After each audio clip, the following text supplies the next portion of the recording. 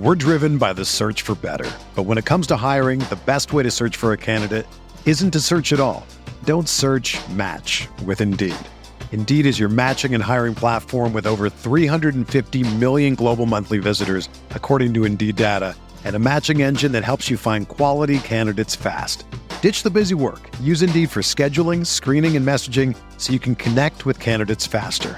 Leveraging over 140 million qualifications and preferences every day, Indeed's matching engine is constantly learning from your preferences, so the more you use Indeed, the better it gets. Join more than 3.5 million businesses worldwide that use Indeed to hire great talent fast. And listeners of this show will get a $75 sponsored job credit to get your jobs more visibility at Indeed.com/Blue Wire. Just go to Indeed.com/Blue Wire right now and support our show by saying that you heard about Indeed on this podcast. That's Indeed.com/Blue Wire. Terms and conditions apply. Need to hire? You need Indeed. This podcast episode is brought to you by Coors Light. These days, everything is go, go, go. It's nonstop hustle all the time. Work, friends, family, expect you to be on 24/7. Well, sometimes you just need to reach for a Coors Light because it's made to chill. Coors Light is cold lagered, cold filtered, and cold packaged. It's as crisp and refreshing as the Colorado Rockies. It is literally made to chill. Coors Light is the one I choose when I need to unwind. So when you want to hit reset, reach for the beer that's made to chill. Get Coors Light in the new look delivered straight to your door with Drizzly or Instacart. Celebrate responsibly. Coors Brewing Company, Golden, Colorado. Support for this podcast comes from U.S. Bank. U.S. Bank wants to know how you reward yourself because they have cards that make every day more rewarding. Are you a points hoarder, cashback guru, low intro APR lover? With U.S. Bank, it's up to you because they have the cards to fit your lifestyle. So earn more whether you're shopping at a gas station or grocery store, even while planning a staycation. Learn more at usbank.com/creditcard. U.S. Bank credit cards are issued by U.S. Bank National Association ND. Some restrictions may apply. Member FDIC. Napa know-how. The Napa guy knows not to judge a man by his car's multicolored paint job or absence of modern gadgetry. Who cares if it's technically old enough to vote and the windows are powered by the strength of your left arm? Your monthly payment is zero, and it'll stay that way. Because with over 500,000 parts and a little Napa know-how, you can keep anything on the road. She may not be pretty, but she's all yours. That's Napa know-how. Napa know-how. Geico presents sharing versus oversharing. Way early this morning, Brad Higdon shared a major spoiler alert from everyone's favorite hit show, sad emojis to express his feelings about the plot twist, and a playlist he made to drown out his sorrows? Dude, oversharing alert. Brad, Geico has something worth sharing with those who haven't befriended you. Like how you could save hundreds on your car insurance at Geico.com. So stop moping about the post-apocalyptic world and start saving in the real world. Geico. 15 minutes could save you 15% or more on car insurance.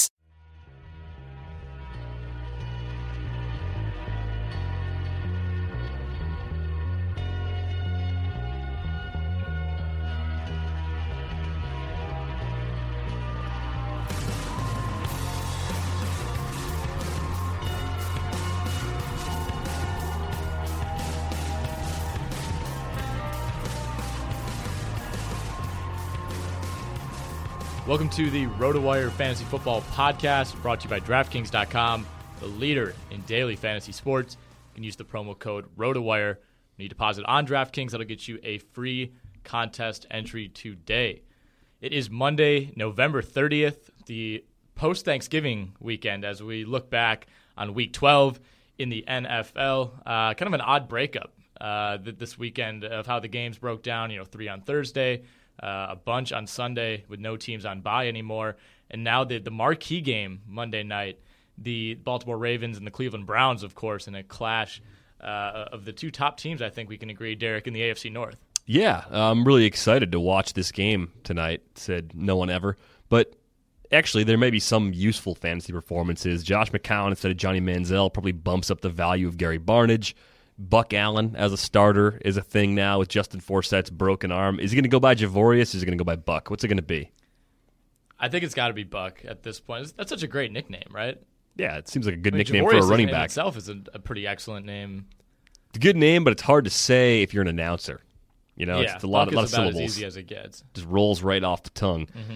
So, you know, we're all looking forward to this disaster on Monday night. It's a good night if you put up a Christmas tree to probably do that or something while you watch the game. Like, 'cause it's not going to require your full attention. You don't want to be just watching the game. You want to have at least something that keeps you from watching too much of the game. Right. Have a second screen going. Watch some NBA games. Do something. Yeah, you got Bucks Nuggets coming at you tonight. Oh, Bucks Nuggets. That's where all the attention's going to be.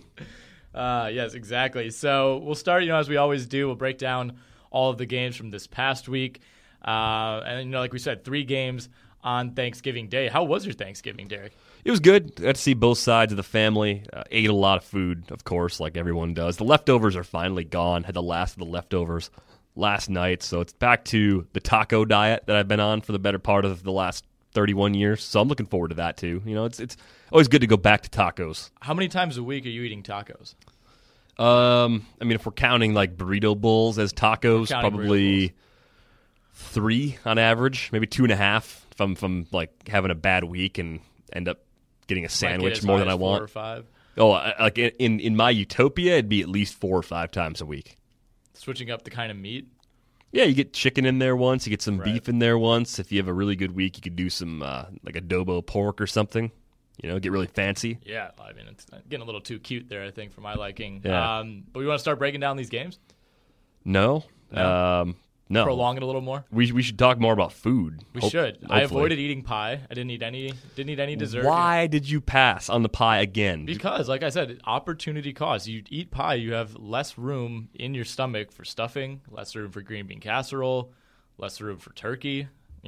The real Thanksgiving food. It's not about dessert. It's about the comfort foods. But I found the flaw in the opportunity cost argument. Those foods are never out at the same time. Every Thanksgiving I've ever been to, all of the turkey, stuffing, green bean casserole stuff is all put away when the desserts come out. So then you're just choosing between what's out on the counter now. And I'm never going to dig into the fridge and like warm up my own leftovers when there's pie readily available right there. Well, it's more of a, if you eat too much, you have to save room for pie, basically is what I'm saying. If you're planning on eating a piece or 2 or maybe 3 or 4 pieces of pie after dinner, you're probably going to eat fewer helpings of mashed potatoes, stuffing, all those type of foods. So it's kind of a, rather than having to save room for this, I'm just going to keep eating more of the foods that I like. Shout out to my wife's uncle, by the way. We were at a house with the men usually occupy the basement and watch football, and the women tend to just stay upstairs and watch football up there for some. It's very odd. We don't just watch it all in one room.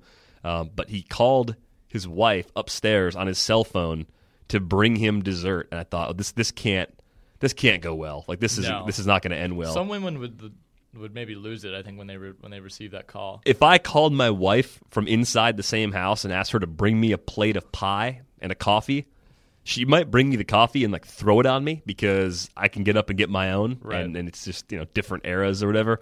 So at least text. You could text. He calls once. I think she hung up on him the first time. Second time, she listened a bit longer. Still didn't bring him anything.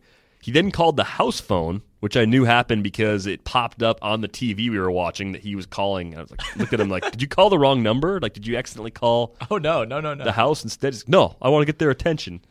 And after like 6 phone calls, down comes a plate of dessert and a coffee. I was shocked that it actually worked out.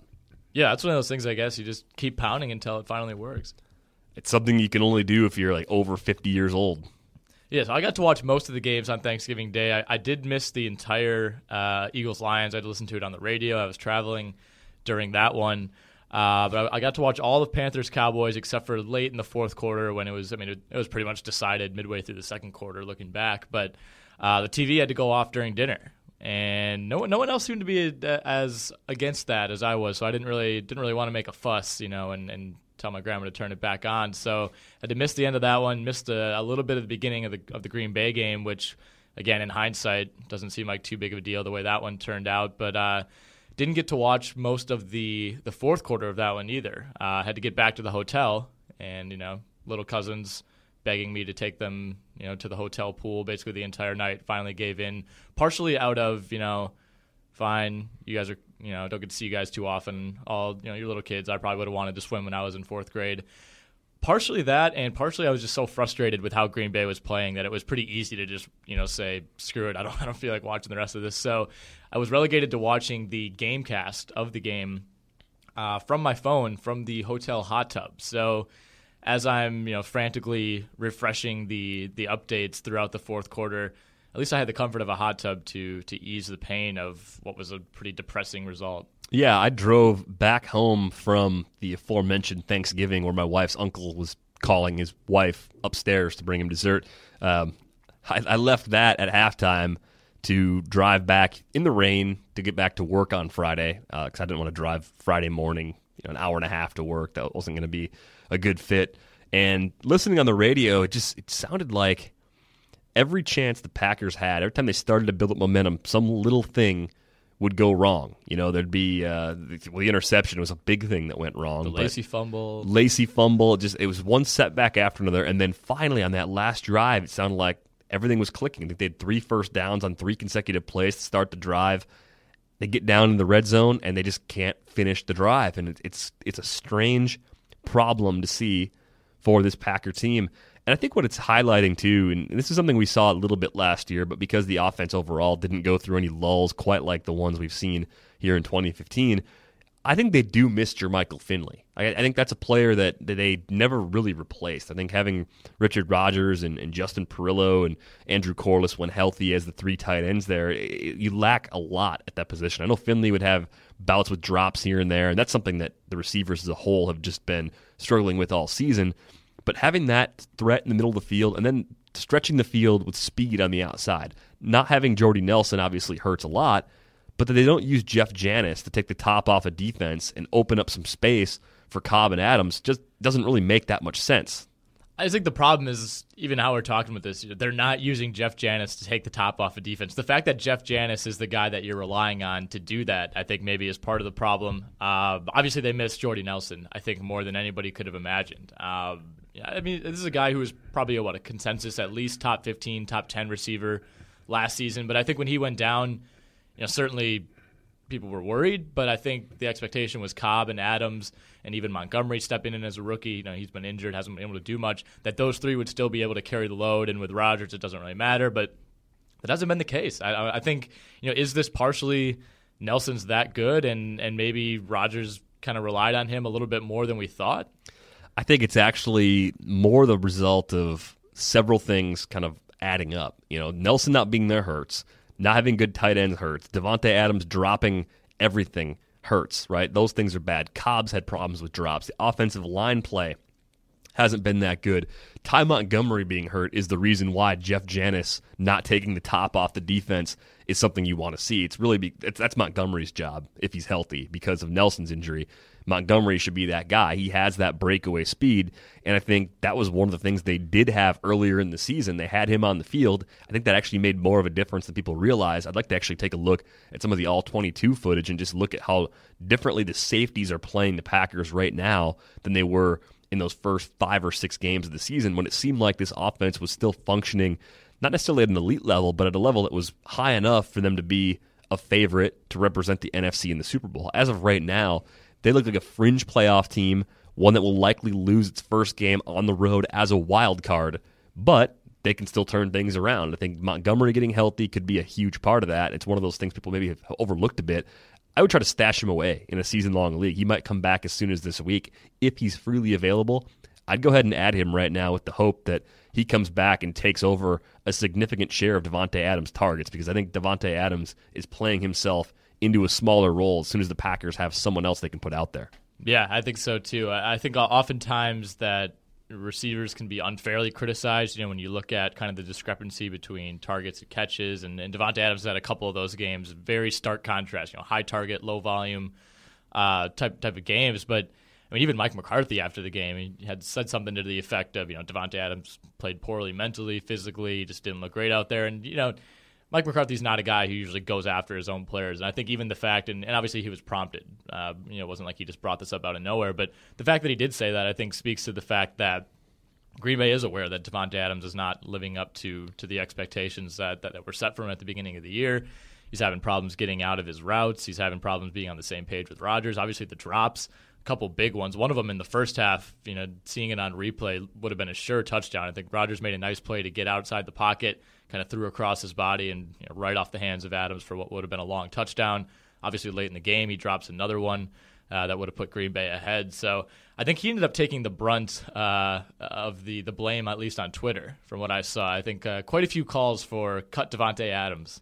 Totally rational thoughts. I mean, the fact of the matter is he's probably like a Terrence Williams type player. And when we see Terrence Williams in Dallas get cast into the same role that Adams is trying to play right now, it doesn't work. If you have him as a third or a fourth option, he can be useful. But he's just not a guy that you want as a 1 or a 2, and I think that's the problem the Packers are really running into. The thing about Davante Adams is, does he have really an elite skill? He's not fast. He's not overly physical. He's clearly not a great route runner. He doesn't have the surest hands. I mean, I think he's good in most of those areas, and you could argue recently that he's gone downhill in a few of those areas. But overall, I think he's very good at a lot of things, but he's not elite at anything. And it's trouble to be. The Packers are kind of asking him to be that de facto number one. Ryan O'Cobb is probably, whatever way you look at it, the number one guy in this offense, but he also plays the slot most of the time. And when you're talking about a true number one receiver, this is usually a guy that's on the edge. And with Jordy Nelson out, that's Davante Adams right now. And I just don't know if the skill set is there right now to actually handle those kind of expectations. I don't know what the Packers saw in him coming out of Fresno State, but they took him ahead of Allen Robinson, who was obviously a really good prospect. And in hindsight, that pick looks completely awful. They took him ahead of Dante Moncrief, who I think is a little bit more of a work in progress, but athletically, Dante Moncrief is a better option, better player, I think, than Adams is. I think Adams also, we've talked about this on previous pods, he loses focus really easily, gets really wrapped up in the officiating and calls he's not was getting. It the Carolina game where he ended up picking up a personal foul for yelling at the referees, and there were some questionable calls in that one. But you just can't lose your cool like that. You're just giving away 15 yards, at a time when you're attempting to make a comeback, and plays like that, like you said. I mean, that's maybe the most glaring example of a guy like him being rattled, where you just can't have things like that happen. They took him ahead of Martavis Bryant too, by the way, in that draft. So plenty of good receivers were available.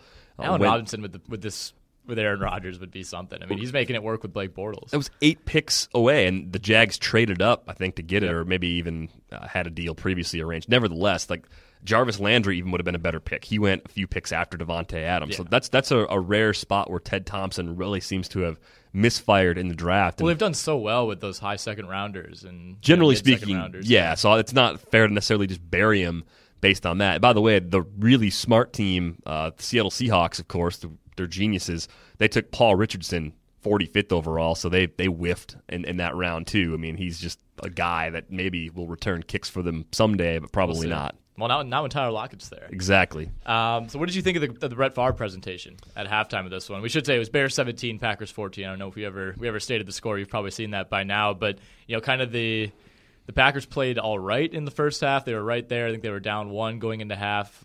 Mason Crosby tacked on a field goal to make it, was it 14-13 going into halftime. So, the momentum was certainly on the side of Chicago at that point, but, the culmination of the night was this halftime show, and that's, part of the reason this was one of the hottest tickets in years for Green Bay. So they bring out Brett Favre, they bring out Bart Starr.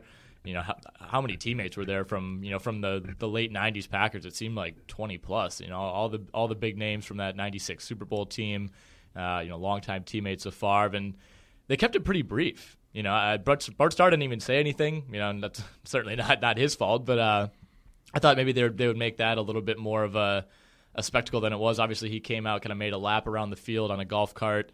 It sounded like the original plan was to have Starr kind of walk out by himself. Yeah, it was slick. Yeah, and it was pouring rain, and just not a good idea, obviously, for somebody at that age with the kind of health issues that he's been through.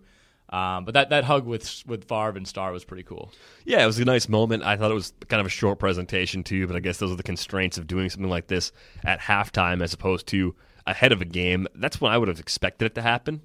20, 30 minutes before kickoff, you do a ceremony for 10 or 15 minutes. Right. I think that would make more sense. Even after the game, squeezing it in. Fine. Yeah, and on a night like it was on Thursday, it would have been pretty brutal to have fans have to sit out there. People would have stayed. All night. People would have stayed for that too, and the conditions were just awful all day. I mean, it rained from the time that game started until the time the game ended, and for hours before and after. So there was no window on Thursday they could have got that game in. It would have been a lot better.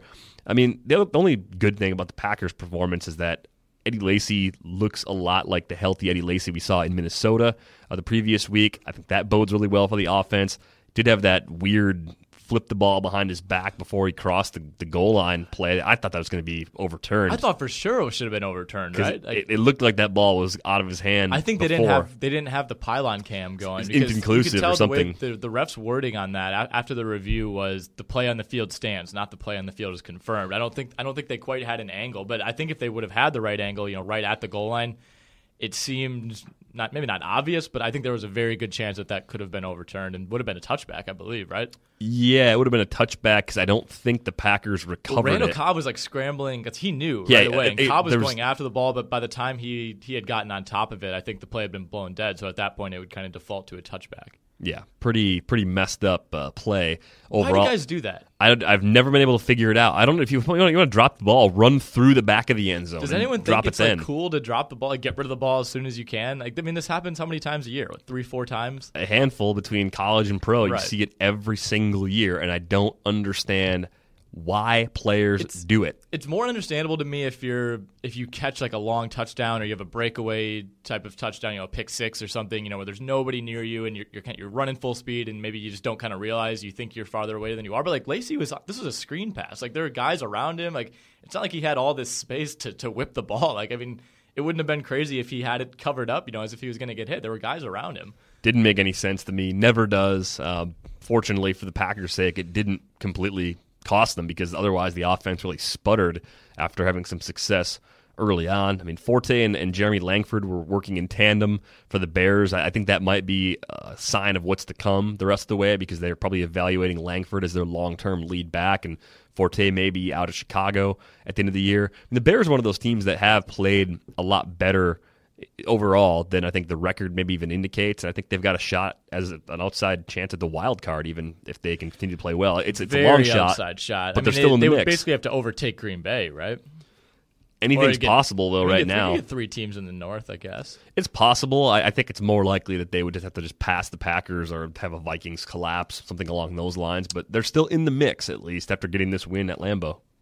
Yeah, that's true. You look at a team like Atlanta that kind of seemed to be in control of the wild card a couple weeks ago, and they continue to free fall. So, if Chicago keeps playing like this, I guess they'll remain on the fringes, and who knows what's going to happen with Green Bay.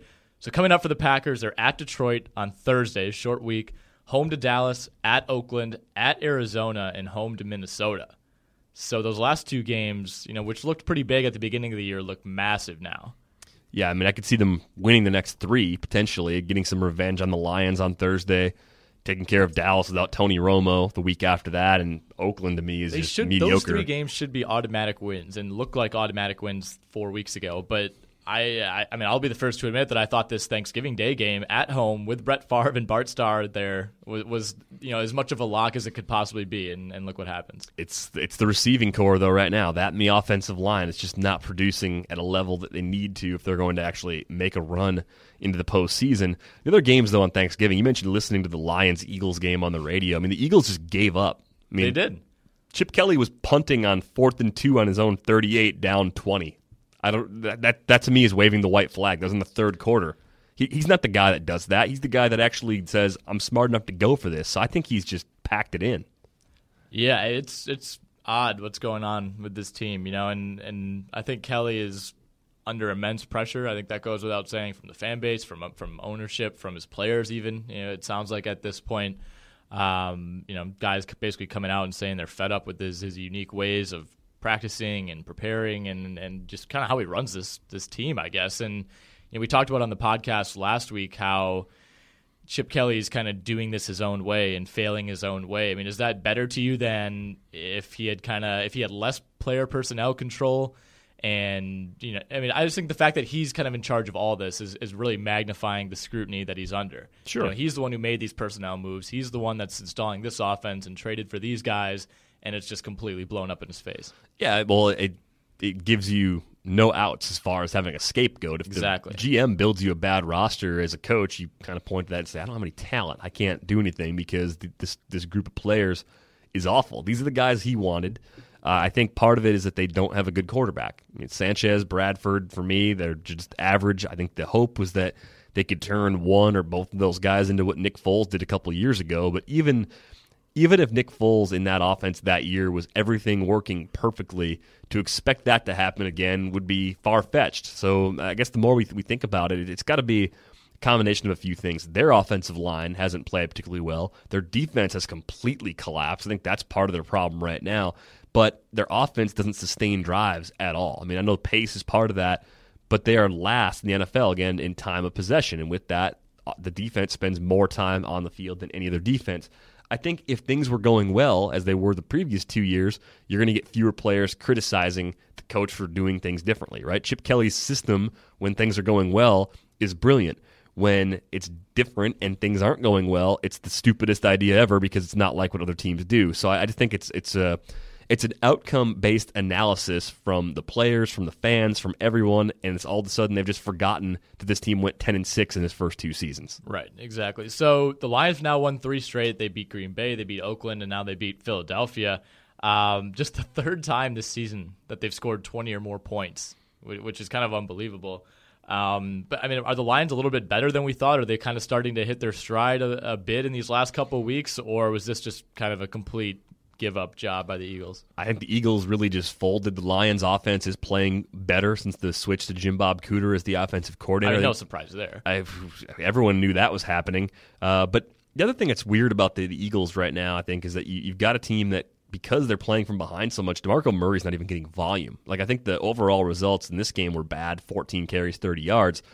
But his per-carry numbers over the last several weeks overall have been pretty good. It's just that they get blown out. When they get blown out, he's not going to contribute. So Stafford had a huge day because of Megatron having a huge day. A lot of inexperienced DBs playing in this one. I think it's a perfect storm for the Lions. They are a better team than their record indicated a few weeks ago. I think they're kind of a league average, like 7-win team in a typical year.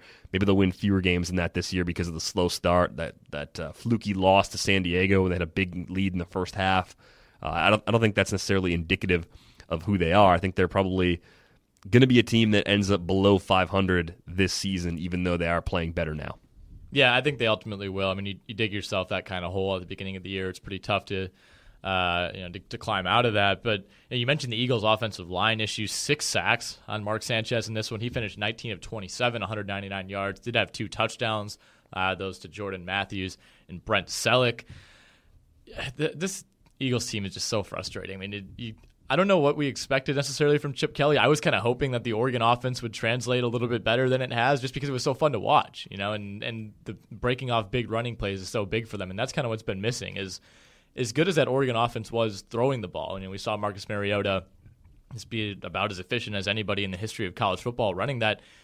They were so good with breaking off those 15, 20, 30-plus yard carries, out of the shotgun on that read option type of plays, and we just haven't seen that at all this season. And, DeMarco Murray's been able to, at times, get it going, but, 14 carries for 30 yards in this one. I think you have to point at the offensive line, but I also have to point at DeMarco Murray and say, is this the type of back who can succeed in this offense? He's the complete opposite of the guys that we have seen have success at Oregon. And again, it's tough to compare pro to college, but you look at a guy like Kenyon Barner, who had 30 yards on 7 carries in this game. Obviously, he's not the talent or anywhere near the talent that DeMarco Murray is, but guys like him, shiftier, smaller, speed backs, maybe are a better fit for what Chip Kelly wants to run. Maybe. Kelly sought him out, though. That's where the personnel head coach overlap should work in his favor. He thought Murray was a good fit. Right, but you can't recruit at the NFL level like he could at the college level. He could go out and get 40 guys a year from all over the country when he was at Oregon and say, you fit this position in my offense. You don't have that kind of flexibility in the NFL, and I think that's becoming a bit of an issue. And I think Kelly tried to do as much as he could. You very rarely see teams make, especially teams coming off of 10-win seasons, make the kind of moves that Philadelphia did. And maybe it's an issue of they made too many moves. They tried to shuffle too many pieces. That could be part of the problem as far as getting everyone to gel together. But as far as Murray goes, Ryan Matthews is pretty much the exact same size. So they went out in free agency and signed 2 running backs who are the exact same size. So I don't think it's a fit as far as that goes. I think people like pushing that narrative right now because for whatever reason, the traditional football fans love hammering on Chip Kelly when it's not going well because he's so outside the box, because Chip Kelly believes in science, so he must be a witch. Yeah, exactly. And there's still that, it's odd. There's still that resistance to like the non-pro style offense, and that was even a knock on Mariota, is how is he going to translate going to a real offense in the NFL and not this gimmicky Oregon offense that has pretty much left defenses confused for the last 7 years. Yeah, it's really strange they haven't been able to find something that works for them this season. I mean, there's a question here, where is Chip Kelly next season? I think, of all places, I think Tennessee is where he ends up. Yep. I think he ends up getting reunited with Marcus Mariota. And I think part of the reason, there's two things I really like about that fit. One, Mariota. Two, they could let him have control of the personnel in Tennessee, and they're not going to be any worse off than they were. They don't have a recent track record of success to the point where there's going to be a lot of backlash. Right. It's a smaller media market, so you're not going to have the intense scrutiny that he's facing right now. He can go there and do his thing, and people are probably going to be largely okay with it. So that, to me, would be his next logical step. I don't think he'd go back to college. I think he'd want to go to where Mariota is, try to make it work there, and if it doesn't work there, then he probably goes back to college in 2 more years. I think the USC opening was intriguing, but it sounds like they're going to go forth with Clay Helton, the current interim coach. He was just made the full-time coach, and I think at this point it would be very surprising if they were to move on during the offseason. I mean, the LSU job doesn't appear to be open anymore. That seems to be like an hour by hour. Is Les Miles still going to be the coach type of thing? I don't know. Did you see on Saturday? So there's all these rumors, about LSU, this being Les Miles' last season. There was some report earlier in the week that he told at a booster meeting, he said, this is going to be my final game. They're going to let me go. And then he goes out and wins on Saturday and gets carried off the field by his players while the fans give him a standing ovation. It was just like and then now, come Monday morning, the university is saying that he's going to be back. So it almost like they waited to see what happened on Saturday, saw the fan reaction, and were like, hey, maybe this guy's all right. Well, you don't want to make the angry mob in Baton Rouge angry, because that's a tough mob to deal with. I mean, this is a debate for another pod, I guess, but just the standards at those schools. I mean, Mark Richt, what is he, 15 for 15, going to bowls at Georgia, consistent top 25, if not top 10, top 15 program, and it's just not good enough. Well, Georgia's program is a lot like Wisconsin's program. It's like the SEC equivalent program where they just can't quite get to that national title level, but they're always threatening for the BCS, and they're usually going to one of the next best bowls if they don't make a BCS game, former BCS game. But if you think about what can they do to get better, like there's not much. He recruits top-end talent, puts a ton of players in the NFL. There's nothing he can do. It's just a product of having to play Alabama. And you look at some of the teams that have come out of the SEC, like the Alabama dynasty that's arguably still going on. Florida was unstoppable for a 3 or 4 year span. The Tebow years at Florida, good luck. Right. I mean, even back, if you look way back, Tennessee was kind of at that level for a while. LSU has been up. I mean, it's a brutal conference. Yeah, it's tough. And I just think maybe you can do better than Mark Richt, but there's a big, big risk that you can't. I mean, you have a lot further to fall than you have to go up. Look at most of Brett Bielema's time at Arkansas. I know Arkansas is putting a lot of points on the board and they're playing a lot better this year, but that's kind of where you could go if you let Mark Richt go and bring in another coach who's not accustomed to recruiting and playing against SEC teams. Even look what happened, Tennessee. When did they fire Fulmer? I mean, this was... I always wonder how much other stuff did Fulmer have going on there that made them what they were. Like it's such a night and day difference. Like it's such a strange. Well, that's what I'm saying. Like they fell off so quickly after that, and even Florida after Urban Meyer. Now they didn't fire Urban Meyer. Obviously there were health issues or whatever it was with him. But Jim McElwain comes in and things are a little bit back to where they hoped they would be, but. I don't know, in Miami firing Larry Coker. I mean, there's so many examples of really good teams who were good for a long time, had 1 or 2 iffy years. The boosters start to get upset, the fan base starts to get impatient, and then all of a sudden you're in this 10 or 15 year process where you just can't get back to where you were. Yeah, it's strange, but I think the real takeaway here for someone like Chip Kelly is that there's seemingly always a signature program looking for a coach now. Yeah. Like there's so much movement with coaches jumping from the NFL, getting fired because the expectations are ridiculous, that staying in the NFL and going to a place like Tennessee, which is a job that I feel like very few coaches actually want, doing that's not that bad of a choice anymore because the opportunity cost is, last offseason Michigan's job was open. Yeah. USC was just filled right now. if he waits long enough, his old job at Oregon might open up again if he wants to go back there. I mean, Miami's going to get filled now, but right, Florida might be looking for a new coach again in a few years. Penn State or Texas or some of these. There's going to be some big program every year. Looking for a new coach. Bob Stoops was on the hot seat going into this year, and all of a sudden Oklahoma's there's another program. Like, what do you want from Bob Stoops? Like, what more can he possibly do for your program? Yeah, it's kind of crazy, and I mean, again, this is probably a topic for the college football pod, but even Tom Herman at Houston, 1 year now, after leaving Ohio State, and he's the top name on the market and can get any job he wants, and it's hard to You look at a guy and say, like, you'd like to think they could commit for more than 1 year, but if Miami's going to throw $5 million a year at him, like, why not? How can you turn that down? And one of the juicier rumors I heard, this is complete rumor, I just think it's very interesting, is that Cardale Jones is going to graduate this year, and the expectation is that he'll go to the NFL, but his stock is probably as low as it's been in the last calendar year, and he could do a grad transfer situation and just follow Tom Herman, the former OC at Ohio State last year, and just follow him wherever. That's an interesting assuming move. Everything clears out, things like that academically. But, say Herman goes and takes a Miami job, Cardale could go there for a year. It could be anywhere. Cardale could, maybe come to Madison and work with Paul Chryst.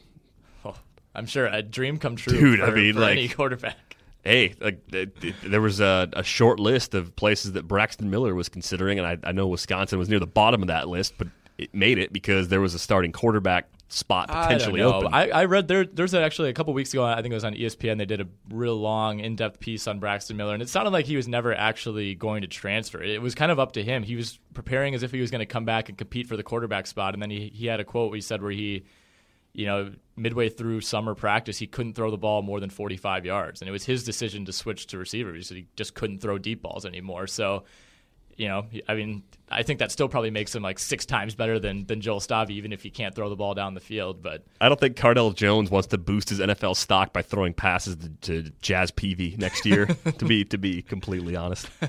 All right. So your prediction on Chip Kelly is Tennessee. I think if you're looking just real quickly at other options, Miami might be open. Dan Campbell's little rah-rah act has kind of fallen off the last few weeks. Cleveland might be open. I don't know if the Manziel Chip Kelly pairing would be a dream come true for ESPN. Well, I think if he were to end up in Cleveland, which I don't think he will, I think he'd end up with like RG3 or somebody else as his quarterback. Like it wouldn't be with Johnny Football. It'd certainly be interesting. I mean, RG3 would probably be just as much of a storyline. But yeah, I mean, I think Tennessee seems like the obvious one. I mean, weren't they maneuvering allegedly behind the scenes to try to move up for Mariota? The Eagles, this is during the draft last year. I mean, it seems easier. You can't get Mariota, just go to where he is. That's an easy column to write, though, if you're a national football writer. Yeah, absolutely. So Panthers 33, Cowboys 14. This was the middle game, I guess, the mid-afternoon. The middle child of games. Yeah, on Thanksgiving. And weren't the Cowboys, I think they closed as like a 1.5 or 1 point favorite in this one, a 2 point favorite over the undefeated Carolina Panthers, and did not go well. Pick 6 on the first possession for Tony Romo, another pick 6 late in the second quarter, comes back out, throws another pick. This one was not a pick 6, but another pick right after that. And at that point, I mean, the game was pretty much over. Romo gets knocked out of this game later, broken collarbone, basically re-injured the same injury from earlier this season. And, I mean, we can officially 100% write off the Cowboys now. Yep, they are done. Tough way for them to go out losing big at home on Thanksgiving in a game in which they were favored, even though they were 3-7 going in. So still 2 games out of the division, but yes, 3-8 now. They're so done. The sad thing here is if you're a Dez owner and you're able to hang around all season, even with Dez's injury, you get him back, Romo comes back, you're looking at this and going, wow, okay, I'm going to make the playoffs in my league, and my team's going to be even better in the playoffs than it was throughout the regular season. Not anymore. Dez, for me, is not even a top 10 receiver when Tony Romo is out. We saw that earlier this year. Part of that may have been the foot, too, but I also think there's that risk that if the foot starts to act up again, the Cowboys could shut him down, even though Jerry Jones, to this point, is saying he needs to be out there, he needs to play. That tune's going to change very quickly the further away from the top of the division the Cowboys fall. I mean, they're not mathematically eliminated, but they're a week away or so from really being completely buried. Yeah, Washington beating the Giants, I think, somewhat. Yeah, if you're Jerry Jones, at least in his mind, he's probably thinking, we're in striking distance. This is great. In his warped mind. That basically prevented it from being a 3-game deficit with 5 weeks left, and now it's a 2-game deficit. Still, though, I mean, they'll basically need to win at least 4 or 5 and need a ton of help. So very unlikely to happen. But they go to Matt Castle now, back to Matt Castle, 13 of 19, 93 yards and a touchdown. Dez just 2 catches for 26 yards in this one. Josh Norman had some nice things to say about him after the game. Darren McFadden, 10 carries for 11 yards, did have 45 receiving yards, so at least you have that to fall back on if you went with him this week. But coming up for Carolina, I mean, we can actually start talking about, will this team go undefeated now? They're at New Orleans next week. They're home to Atlanta, at the Giants, at Atlanta, and then home to Tampa Bay in Week 17. Which of those games do you really not feel great about? I mean, at the Giants, at the 5-6 New York Giants?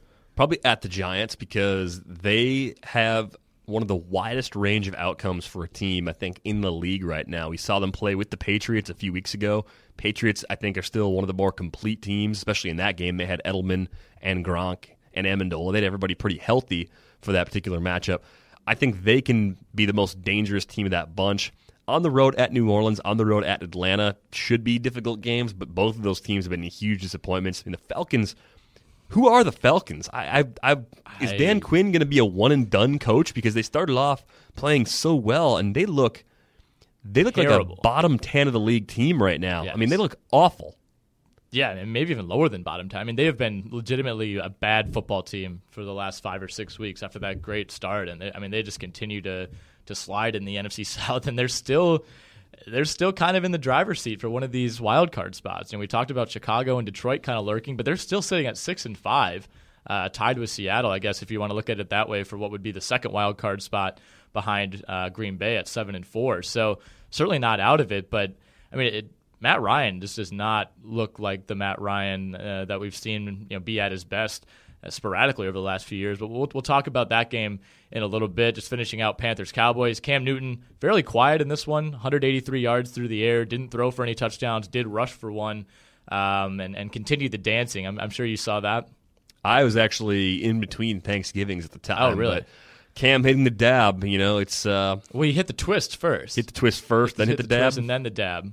Nice. And I think he had some comment after the game to the effect of, these old people, or I'm paraphrasing, of course, were, getting on him for his last dance. So he brought back the twist, which is, from what I understand, a dance that's been around for a while. I like Cam. I think he's just one of the league's best quarterbacks. He's having fun doing it, and I think it's absurd that people even question or get on him for dancing. It's stupid. Right, yeah, and I think it was on Friday he was at the Cavaliers-Hornets game in Charlotte. I saw the shoes. Yeah, those were excellent. Those shoes were nice. Dapping it up with LeBron. Cam showed up to the game in a throwback Larry Johnson Charlotte Hornets jersey. Like teal? Yeah. Nice. Yeah, it was quite nice. Future was there, the great rapper Future, and they were seen at a concert together after. So basically Cam Newton can do what Johnny Manziel does because he's Cam Newton, and because his team is undefeated and has won 16 of 17? Well, I think the difference is we didn't see any photographs of Cam Newton at the concert or at a club. Well, there were videos. Doing anything, but was he doing anything? He was on stage dancing. Not with a big bottle of booze in his face, right? He also didn't lie to the team and tell his friends to lie to the team either. Right, yeah. I mean, he also, after telling his coach he wouldn't do anything to embarrass the organization or do it like party. Like, I don't know if he said he wasn't going to party, but he said he wasn't going to embarrass the organization during the bye week, and then he was seen drinking a bottle of Dom Perignon and singing. So, yeah, like not illegal, but not exactly making the team look good for putting you in as the starting quarterback and saying you're the guy. All right, so looking at we'll start with the Sunday games. We'll start with Raiders-Titans, the big one. Raiders 24, Titans 21. Tennessee was in control for a lot of this game, and Derek Carr kind of led a late drive for Oakland to put them ahead with less than 2 minutes remaining. 9-play, 90-yard drive to go in for the winning touchdown. That was 1:21 on the clock when they punched that in. Titans come back out. Mariota throws a pick on a kind of a long bomb to Dorial Green-Beckham. that ended up sealing the game for Oakland. But Derek Carr kind of getting back on track after a few disappointing weeks. 24 at 37, 330 yards and 3 touchdowns for him. One of his better games of the year. Amari Cooper, 7 catches for 115 yards. Seth Roberts got over 100 yards, 2 touchdowns for him, a touchdown for Crabtree. Mariota didn't look great. Did have 3 touchdowns, but completed less than half of his passes, 2 picks. But Dorial Green-Beckham, one interesting note that I saw, 16 catches on the season. All 16 of those have gone for first downs. I keep waiting for him to get more targets, and it's not happening. Targeted 5 times in this one catch for 22 yards. The kind of player that I would like even more if Chip Kelly were to be hired as the Titans head coach, for example. No running game to speak of, though Antonio Andrews regressed. David Cobb really didn't do much, excuse me there for burping on the pod. That's pretty gross. But this is an offense that still lacks playmakers. I mean, they need a number 1 receiver to pair with Green-Beckham. Delaney Walker's a nice tight end. David Cobb, I think, could become an answer at running back, but they still need a second back to pair with him. So a lot of holes to fill. Hopefully they can do it, because I think with Mariota, they at least are headed in the right direction. They have a good quarterback for the first time, really, since Steve McNair. Yeah, and Mariota, like you said, was a little shaky in this one, but I mean, you can tell. The tools are there. He doesn't look overwhelmed. I think he's well on his way to being a very good NFL quarterback. But like you said, this team is just so void of options at running back, at receiver. I mean, Delaney Walker, I think, has kind of been the lone bright spot at tight end. So I think when we talk about looking at the draft, this is a team that could pretty easily end up with the number 1 pick. Obviously, probably not going to go with a receiver or a running back there, but maybe they look to trade down, or certainly in the 2nd and 3rd rounds. I think in the middle of the draft is where they'll start targeting some of those skill position guys. Fantasy football just got a whole lot more interesting in Week 13. DraftKings will be hosting yet another Millionaire Maker event. This time, $1 million goes to first place, and a total of $4 million is up for grabs. You go to DraftKings.com now, enter the promo code ROTOWIRE. That'll let you play free with your first deposit on DraftKings. Again, that promo code is ROTOWIRE for a free entry now with your first deposit at DraftKings.com. This is not fantasy as usual. This is DraftKings. Welcome to the big time. Speaking of the big time, Bills 22, Chiefs 30. 5 straight wins for Kansas City after 5 straight losses. They win in Week 1, lose 5 straight. Now they win 5 straight. Alex Smith, 19 of 30, 255 yards and a couple touchdowns for him. Big day for Jeremy Maclin, 9 catches, 160 yards and a touchdown. Travis Kelce also got in the end zone. Tyrod Taylor threw 3 touchdowns for Buffalo, 2 of those to Sammy Watkins, who's finally kind of come on of late. And isn't it remarkable? I'm sure we've talked about it on this podcast before, just what these Clemson receivers are able to do. And this is another week, when you just look across the NFL and just see what the likes of Sammy Watkins, Martavis Bryant, DeAndre Hopkins, I mean, the list goes on. Dabo Sweeney, man. Wide receiver U. Relentless it is. It's wide receiver U right now. They're taking over. Sammy Watkins kills me in season long, though, because I never seem to time the market right as far as when I'm using him. He gets banged up, comes back, has a bad game. You sit him because he had a bad game. He goes off like this. I mean, a massive day for him. Tyrod Taylor played well, too, after getting beat up pretty good in that Monday game against the Patriots. I think that was a pretty impressive performance overall. How about Spencer Ware just continuing to run well? And you look at the Chiefs, it seems like just about anybody except for Niall Davis can run it behind that offensive line right now. It's got to be one of the top lines in the league, just given how they've pretty much been seamless in their transitions from Charles to Sharkhandrick West and now to Ware. Yeah, Davis just kind of keeps getting the short end of the stick here, and you got to wonder if maybe he's not showing enough in practice or whatever it might be. But yeah, Spencer Ware, 19 carries, 114 yards in this one, 6 yards per carry. Did have a 35-yard scamper, and of course a touchdown. So I mean, is Kansas City for real now? Do we have to actually start taking them seriously as a second wild card contender? Yeah, 6-5 right now. I think they've definitely got a shot. I mean, you look at the way the AFC playoff picture is shaping up. We've talked about it the last couple of weeks, and the one thing that I really thought would happen with the Steelers would somehow catch the Bengals. That's probably not going to happen now based on what happened this week. But at 6-5, I mean, they're as good as any team in the AFC South, which shouldn't have a team make a wild card, and then it leaves basically the 2 spots for the Jets, the Bills, the Steelers, and the Chiefs. I think two of those teams go. I think the Steelers are still one of the best probably the best of the bunch. I think the Bills and Jets are too inconsistent, and the Chiefs seem like they're really locking things in, where I like them more than the Jets and the Bills right now for that last playoff spot.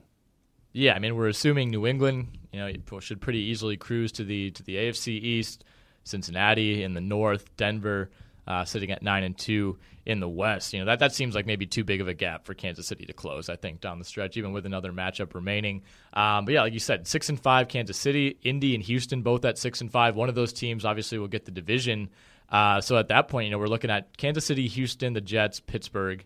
I think Oakland's probably a step below right now. Sitting at 5-6, that's a lot to ask with only five games remaining. So I still don't love this Kansas City team. I think any team that loses 5 games in a row in the middle of the season has pretty serious issues, but they at least appear to be peaking at the right time. Yeah, they do. I think they've got almost everything you want. I mean, they've got a quarterback that doesn't make a lot of big mistakes. They've got a running game that's effective. Jeremy Maclin had a big game in this one. Travis Kelce is one of the league's better tight ends. They have a defense that can get to the opposing quarterback and make plays in the secondary. So they don't really have a glaring weakness. I think Alex Smith would be the linchpin, or if you're gonna make someone fall apart, like he'd be the guy that would be most vulnerable, I think. But at the same time, they've improved the weapons around him to the point where I actually kind of believe in what he's been able to do this year. Chargers 31, Jaguars 25. I think the Jaguars can probably kiss their AFC South hopes goodbye in this one, as both Indianapolis and Houston come away with victories this week. Really can't believe I actually thought there was part of me, and this was reflected in my Pick'em league, that I actually thought the Jaguars would win 3 straight games. What was I thinking? Who would have thought that they couldn't win 3 in a row? I mean, that's it's disappointing. But Julius Thomas had a big game. Allen Robinson scored in this one. Allen Hurns got banged up. He suffered a concussion, just 4 for 42 prior to suffering the injury. So that kind of opens up even more targets, I think, for Julius Thomas in the short term. The albino tiger, I believe, as he's referred to by Jags offensive coordinator Greg Olson. Marquise Lee maybe has a role at some point down the stretch if Hurns misses significant time. But big loss for the Jags, especially being that this game was at home and San Diego hasn't been playing all that well. Whatever rift seemed to exist between Phillip Rivers and Antonio Gates, that's gone. Gates scored twice in this one. Rivers had 300 yards, 4 TDs, and Stevie Johnson did kind of what you expect him to do as the current number 1 receiver on that depth chart. Yeah, this is the first Jags game I haven't been able to watch this season, and I guess I picked a good one. But yeah, in reading the gamers and watching the highlights, the Blake Bortles interception, I think late in the second quarter, it was what really, really ended up killing Jacksonville. They're down 14-9 at that point. He throws a pick deep in his own territory. San Diego's able to punch that in for another touchdown to go up 21-9 heading into halftime. And San Diego gets the ball back at half. It was just one of those plays that you can't have that happen. And stuff like that has happened so often over the last year and a half with Blake Bortles. And it is only in his second year, and mistakes like that, I guess, are part of the deal. But just a tough way for that to go out. Jacksonville had a bit of a chance. I mean, they mounted a comeback in the second half, got it to within 24-19, and then gave up a long 6-minute drive that allowed San Diego to pretty much put things away midway through the fourth quarter. But yeah, like I said, a disappointing result, but at the same time, I think most of me knew that this Jacksonville team was probably never a serious division contender. Meanwhile, Melvin Gordon, 19 touches, 80 yards, hey, trending in the right direction. Hey. Still hasn't scored yet, but it's going to happen. Maybe it'll be week 13. It certainly could be. Allen Robinson, like you mentioned, 8th in the league in receiving yards, tied for 3rd in receiving touchdowns, and 1st in 20-plus yard receptions with 21. That's 4 more than anyone else, and I think it was Gronk is number 2 with 17. So, at least there's bright spots. The last few years the Jaguars have been struggling, and you look and they're just terrible across the board, but they actually seem to have a legitimate passing game, and they're fun to watch. That's the one thing that's set this season apart from the last few single-digit win seasons. They are a better watch. TJ Yeldon was a bit of a disappointment in this one. Good matchup against that Chargers run defense, just 9 carries for 36 yards. They were playing from behind, but they weren't that far behind. This isn't one of those games where you get down 21-0 early and you have to, just kind of scrap and claw your way back into the game. They went away from the run much more than I would have hoped. Only 19 total carries, 6 of those by Blake Bortles, and what are basically scrambles and not designed runs. So, like we just said, the passing game has been a lot better. I don't think they would have wanted Blake Bortles throwing the ball anywhere near 49 times at any point last season. So, that speaks to the comfortability they have, but you would like to see a little bit more of an even split, especially when you have a guy like Yeldon who's been running well and healthy. Yeah, that is kind of surprising that they would abandon it if it wasn't that far out of hand, but he did contribute as a pass catcher, 4 for 46. I think he's a pretty decent all-purpose back. They're using him almost as advertised, which bodes pretty well, I think, for his future. Yeah, he's been impressive, and he doesn't have – he's not one of those guys you watch like Todd Gurley and you just think, okay, yeah, even as a rookie, you just kind of know this guy's going to be good. I mean, I think but he also doesn't look like, some of the running backs we've seen come in. Bishop Sankey, talking about Tennessee, coming in last year, and it's kind of evident from like week 2, 3, like, oh man, we might have whiffed on this guy as a second rounder. And I think Yeldon at least looks like he can be a consistent NFL starter going forward, even if he's just more of a, if he tops out as like Jonathan Stewart, Justin Forsett, maybe not a top 10 back, but somewhere probably in the 10 to 20 range. And I think that's fine in a league that really doesn't really value having that one premier running back like it used to maybe 10 years ago. Yeah, steady RB2, I think, is the likely forecast for Yeldon moving into 2016. Colts 25, Buccaneers 12. Matt Hasselbeck 4-0 on the season. I don't know what's happening. I don't know how this is happening, but 315 yards, 2 touchdowns, no picks for him. Dante Moncrief, big game, 114 yards. T.Y. Hilton caught both of those touchdowns from Hasselbeck to go at 95 yards. Jameis didn't look great in this one. Didn't really kill Tampa Bay. 1 touchdown, 1 pick, 245 yards. Kind of a so-so day for him. Doug Martin, 97 yards on the ground in what's quietly been a really, really good year for him. Mike Evans, 64 yards on 5 catches. I talked about Dorial Green-Beckham being a first down machine, but Mike Evans, if you're talking about guys who have at least 40 catches, he's far and away the leader as far as first down percentage. 41 of his 49 catches this year have gone for first downs. Yeah, he's a guy that's going to make a lot of big plays. You can look at it in the 20 and 40-yard catches he's had over his time in the NFL. I mean, that's just the type of guy that he is. Big target, good speed. So that makes perfect sense to me. I can't figure out, 1, how the Bucs lost this game by 13, and 2, how now the conversation has shifted to the Colts are better off with Matt Hasselbeck than Andrew Luck, which just seems like a nightmare of some kind.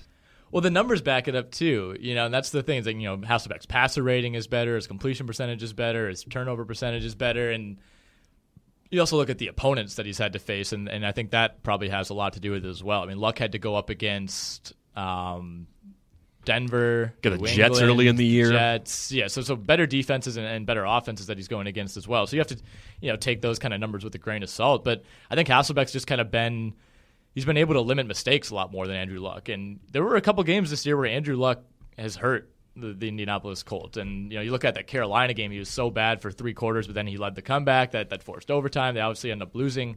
And you got to wonder, does Matt Hasselbeck, get that team back in the game like Luck did? Probably not. But at the same time, Matt Hasselbeck doesn't make the risky throws that can sometimes lead to turnovers that were kind of getting this team in big holes through the first 5 or 6 weeks of the year. Yeah, looking at the schedule, Luck faced the Bills, the Jets, Titans on the road. Not a bad spot there. New England, New Orleans, that was at home also. Went on the road to Carolina and then faced the Broncos at home. That's not a favorable schedule at all. No, and I think this Colts team didn't really quite turn out to be as good as we thought they would be. The additions of Frank Gore and the shell of Andre Johnson kind of weren't really the boost that everybody thought. So maybe we just kind of had to temper our expectations. Like those look like, I think those all looked like 50-50 games to start the year. You're looking at Colts, Panthers, Colts. Colts probably one of the teams, the 2 or 3 teams on New England's schedule that you thought, this might be a loss. And I think it's partially they're just not as good as we thought, and it's partially that some of those other teams on the schedule turned out to be pretty damn good. Yep, it's a mix of those 2 things for sure. And Luck, I think, also was playing through a couple of different ailments during the season too. So he wasn't at 100%. I think that makes it also difficult to know just how much of it was the difficulty of the matchup, how much of it was Luck just being a shell of the player we expected him to be. Oh, sorry. I was watching the Steelers fake punt. I don't know if you saw this against Seattle yesterday. This is the first I've seen of the highlight. They lined up in some sort of Landry Jones was the punter and rolled right and tried to throw across his body. Shockingly, it was picked off. Wouldn't they have known when Landry Jones lined up to punt that something strange was about to happen? What's going to happen there? Landry Jones isn't going to punt the ball and he's not going to run the ball. What's left? Maybe he's going to pass it. Yeah. I guess it's Chuck Pagano's move. If you're looking at it from just bizarre 4th down calls. But we'll move on to Redskins-Giants, Washington 20, New York 14. In this one, the NFC East just continues to be an unmitigated atrocity. I don't know. Are any teams good? Are any teams bad? All bad. I stand by it, though. The Giants, to me, have the highest ceiling of any of those teams, so I think they're still the best of the bunch, even though they lost this one at Washington. Why do we think that? I think I might agree with you, but like, what have they really shown? They gave up 52 points to the Saints. Beckham can take over a game, which we saw another ridiculous catch yesterday. They have the best player in the division, that's for sure. They've got the best player. The running game bothers me, just the way that's handled. But I think the defense is okay at times. It has the potential to be better. I think that's the takeaway. And Washington at home's actually been pretty good this year, so I don't know if losing there is quite as bad as it might seem on the surface. Yeah, that's true. I mean, this Washington team, I think, has garnered quite a bit of flack from fans and from analysts just for a variety of reasons that involve off-the-field issues. But, yeah, I mean, like Deshaun Jackson coming back and being the deep threat that this team needs, I think, is big for them. He had a 63-yard touchdown in this one. Kirk Cousins seems to be kind of an every other week type of guy, but 20 of 29, 302 yards and a touchdown. That's exactly the kind of game they need from him. Alfred Morris got things going, 78 yards on 23 carries. Matt Jones mixing in there. Didn't have quite as much success, but you at least like to see the dedication to the run game in this one, and 31 carries between those two guys in a game that they did lead for the most part, so that probably had something to do with it. But, you know, at least Washington isn't putting it too much in the hands of Kirk Cousins. It's weird that Alfred Morris is now getting almost 3 times the carries of Matt Jones, when a couple weeks ago it looked like Jones was clearly the back to own there. So, I mean, I picked up Morris in the Stopa League going into this week. I didn't use him, but I just picked him up as the what could go right sort of guy, and that's probably about as much as I could have asked for in terms of the carry split, heavily favoring a guy that nobody wanted coming into this week. Right. What was it, week 2, week 3, Matt Jones was taking over the NFL and was the number one waiver claim guy, and it just seems like forever ago that, you know, he kind of fell back into the background pretty quickly there. Yeah, he really did. I don't know if I can even play Alfred Morris in that league. Maybe I can pair him with something else to a team that is desperate for a running back and try to make a trade. Yeah, he's one of those guys that, you know, one week you might get this, you know, 80-yard performance. Next week it could be 6 carries for 24 yards. It's probably what's going to happen if I do end up having to rely on him, though, at some point. Texans 24, Saints 6. Texans D finally showing up. 35 points allowed combined over the last 4 weeks. Those have all been wins for Bill O'Brien's club. New Orleans, 10 carries for 50 yards in this game. Not much of a dedication to the run game. Obviously, they trailed quite a bit. Brian Hoyer, 21 of 27, 205 yards, 2 touchdowns and a pick. Pretty quiet day for DeAndre Hopkins, you know, on a day when this Texans offense actually kind of had it going, which really hasn't been the case for most of this year, but just 5 catches for 36 yards. He's another guy who's been a first down machine, another one of those Clemson running backs. Alfred Blue, 77 yards and a touchdown. Very weird breakdown of carries in this game for Houston, though. Akeem Hunt, Jonathan Grimes, Chris Polk all got in on the action. And you look at this from New Orleans' perspective, they're probably dead in the water at this point, right? Yeah, it seems like it. And it's weird to me that DeAndre Hopkins didn't do more. I think the ownership rates, as we saw earlier in the week, for DeAndre Hopkins were crazy high based on the Thursday contest. Not surprisingly, because the Saints' defense has been just that bad. But fading him definitely made some sense, and it paid off if you did it. And if you tried to pay up for him in a cash game, you were sorely disappointed. Alfred Blue probably wasn't owned very many places, but 16 carries for 77 yards and a TD leading that running game was, to me, one of the more surprising lines of the week, even though the Saints have been a bad defense all year. And pretty much any running back that's going to get volume, I think, is useful against that defense. Yeah, absolutely. I mean, they're among the top 2 or 3 defenses that you target. The Saints did not have a first down in this game. I don't know how that's possible. No, that can't be correct, is it? No, it's not. Yep, and we have an error on the stats page. Never mind. It's like first downs. It says 0 first downs, 0 third downs. Like, do they just punt on second down every time? No, that can't be right. But yeah, I mean, still not the result that they're looking for, obviously. As I struggle to get the stats page back up, I think Cyber Monday must be crashing ESPN's box score. People are buying a lot of stuff from ESPN. Yeah, it must be it. It must be those Seattle 12th fan jerseys from the NFL shop. Oh, yeah, we all want those. But yeah, I mean, really not much to talk about. We could probably move on. I think we talked about Houston already being, you know, probably in control of the AFC South, depending on how much you like Indianapolis and that quarterback situation. And not much of a quarterback appeal situation in Houston as well, I guess. But look at the rest of their schedule. They're at Buffalo, home to New England, at Indianapolis, at Tennessee, and home to Jacksonville. So that Week 15 at Indianapolis game might end up being the deciding factor, because you like Houston's chances to beat Tennessee and Jacksonville in Week 16 and 17. Yeah, they may just have to win 3 of these last 5, though, if one of those games is that game against the Colts. Vikings 20, Falcons 10. Minnesota now back in the driver's seat in the NFC North. They go a game up on Green Bay. Falcons continue to plummet after starting the season off well. Is Matt Ryan actually good at football? Yeah, he's okay. I mean, he's just not the top 8 quarterback that we expected him to be.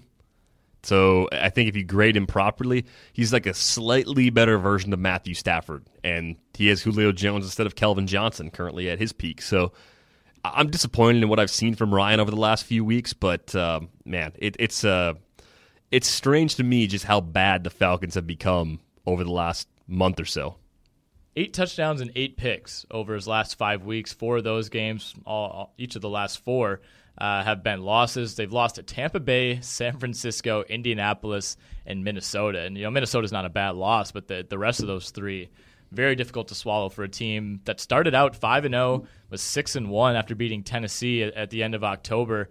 So yeah, I'm off the Falcons bandwagon. I kind of thought that they were at least going to give Carolina a run for their money in the NFC South, but I think Carolina came a Seattle loss away from clinching a playoff berth, and they're obviously going to cruise to the crown in that division, and it wouldn't be a surprise if Atlanta just completely falls out of the playoff picture altogether. Yeah, after seeing what they did at home against Minnesota, how they've been pretty bad at the Georgia Dome all year too, and they just don't seem to have the swagger of a playoff team. Like, they fall behind and they don't seem to have the ability to get back up from it, which is really surprising given the firepower in that offense. Right. They didn't have Devontae Freeman in this one, but Tevin Coleman goes over 100 yards on only 18 carries. Did have a costly fumble in this game as well, but the weapons are still there. I mean, I don't think they were banking on Devontae Freeman being the Devontae Freeman that we've seen this year. And even with that breakout performance, even with the best receiver in the game right now, they're just unable to put up points, and it's kind of shocking. Teddy Bridgewater was very Bridgewater-esque in this game. 20 completions for 174 yards, no touchdowns, and a pick. And Minnesota seems to be kind of winning in spite of him, although he's never really doing quite enough to put them in big holes. Like I said, Tevin Coleman, 110 yards on those 18 carries. AP, 29 carries, 158 yards, 2 touchdowns, 29 receiving yards. Big day for him. Does he have a real shot at the MVP? No, running backs don't win that award. It's for quarterbacks. So it's either Cam or Brady? Yep, it's one of those 2. That's it? Is there anyone else in the race at this point? No, I think it's just the 2 quarterbacks. I think Cam's got to be in the driver's seat now. I think it would have been Brady, but the mystique of the 16-0 season, I think now that that's gone, gives Cam the upper hand. Not just because the Panthers are also undefeated, but I think he has a stronger narrative right now behind him. I think Brady had the stronger narrative had they gone undefeated after everything that happened this offseason, but I think Cam has kind of won his way into the public's heart for the most part. Yeah, I think the possibility of the undefeated season does put him ahead right now, but it's going to be those 2 at the end of the season, one of those 2 winning the award. All right, so AP now leads the NFL in rushing by over 100 yards. Can you name the rest of the top 5? Top 5 in rushing yards? Probably not. Anybody coming to mind that's actually played all year would be a good choice. Wow, throw that list down there again. You got it hidden up there. I got it written in white font. It's in white. I should have just highlighted so number that. 2, Doug Martin. Okay. It would have taken me a couple guesses to get to Doug Martin. I wouldn't have got any of these guys. I think I could have got Martin after a few guesses, but I wouldn't have guessed that he's the only other guy over 1,000 yards right now. Jonathan Stewart is 3rd. Chris Johnson of the Cardinals is 4th, and Todd Gurley, despite missing did he miss the first 3-4 weeks of the season? Yeah, several weeks. He's 5th. Surprising he's been able to do that, which gives you an idea where he's at dynasty-wise. Elite, really. Yeah, absolutely. All right, so quick. Who wins the NFC North? Minnesota. You're not trusting Green Bay? No, I don't trust them. All right, I'm with you. I'm trying to go with the jinx route probably too. All right, Bengals 31, Rams 7. Bengals now back on track. At least seemingly, after those 2 straight losses after they began the season at 8-0. This is a pretty bad Rams team, and I think this is a very good Bengals team as well, but this is a Rams team that beat Arizona, that beat Seattle in the first couple of weeks, and they look nothing like a team that could contend with a serious actual contender in either conference. Yeah, St. Louis to me is a definite non-playoff sort of team. They're 4-7, so that kind of speaks for itself right now. Very hot take. Todd Gurley only had 19 yards in this game. That's the real surprising takeaway for me. And he's still in the top 5 in rushing. Yeah. Like we said. So you can count this as a missed game essentially too, just production wise. So hats off to the Bengals defense for really bottling him up. Tavon Austin played pretty well. Kenny Britt led the way for the receiving corps. Nick Foles had a very Nick Foles game, 3 picks, 30 of 46. I mean, Nick Foles throwing it 46 times is not a recipe for success. Win. We even saw Sean Mannion in the game for St. Louis in this one. This got out of hand as expected, I guess, fairly early. And, yeah, Sean Mannion actually looked all right. 6 of 7, 31 yards for him. Foles pulled after those 3 picks. I don't know if it was necessarily a benching of Foles as much as it was a waving the white flag. A mercy benching? Right, kind of a mercy benching. I mean, they were down 31-7 going into the fourth quarter. They figured why not give Mannion a couple series. So, yeah, I mean, the rookie out of Oregon State, great college player, probably has as good a chance as Nick Foles or Case Keenum to succeed in this offense. Yeah, the Rams are on that list of teams that definitely need a quarterback. We talked about a healthy Peyton Manning and where he might end up. I think St. Louis is one of those places that could end up being a good fit for him depending on whether he's healthy enough to play in 2016 and beyond.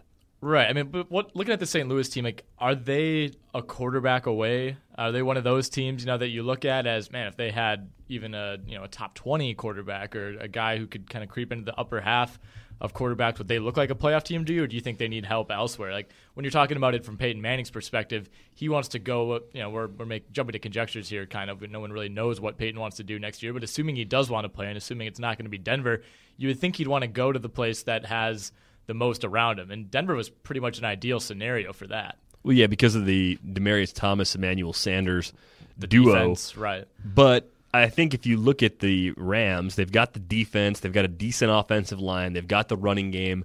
They just need a couple weapons on offense. If Manning's going to be the addition in free agency, it's not going to be a big long-term deal. It's going to cost them money, but they can afford him. It's not like they're going to sign him to a 7-year deal or something ridiculous like that. It's the Rams. It's the Rams, so you never know. They want to lock Peyton up. signs a 7-year deal. Peyton's age 46 season is locked up.